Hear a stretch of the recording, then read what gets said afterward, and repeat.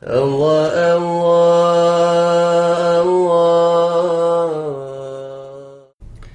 Bygone prophets.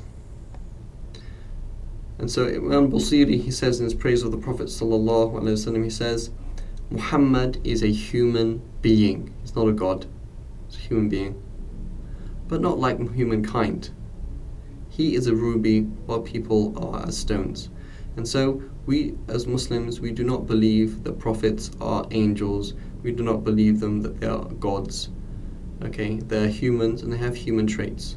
However, they're very, very, very special human beings. And they are not worldlings, and they are not after, they're not plagued with the vile inward traits that we have of rancor and pride and greed and love of leadership, but rather they're slaves of Allah. And so let's go on to the 17th hadith. Abu Sa'id al-Khudri, may Allah be pleased with him, he said, the Messenger of Allah sallallahu alayhi wasallam said, Noah will come on Judgment Day, and Allah Most High will ask him, did you convey your message? Indeed, my Lord, he will reply. Then he will ask,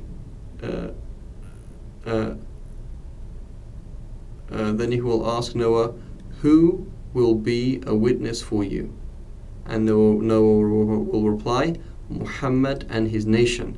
He will reply, and we, the nation of the Prophet sallallahu alaihi wasallam, alhamdulillah, for Allah making us of his nation, we will bear witness.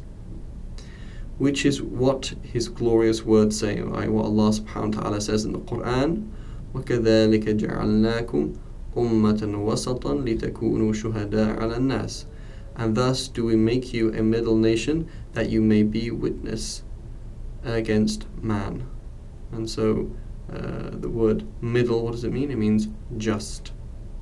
Okay, and so this is the role of our nation, is that we are a just nation among nations in this life and in the next. And may Allah make us of these people.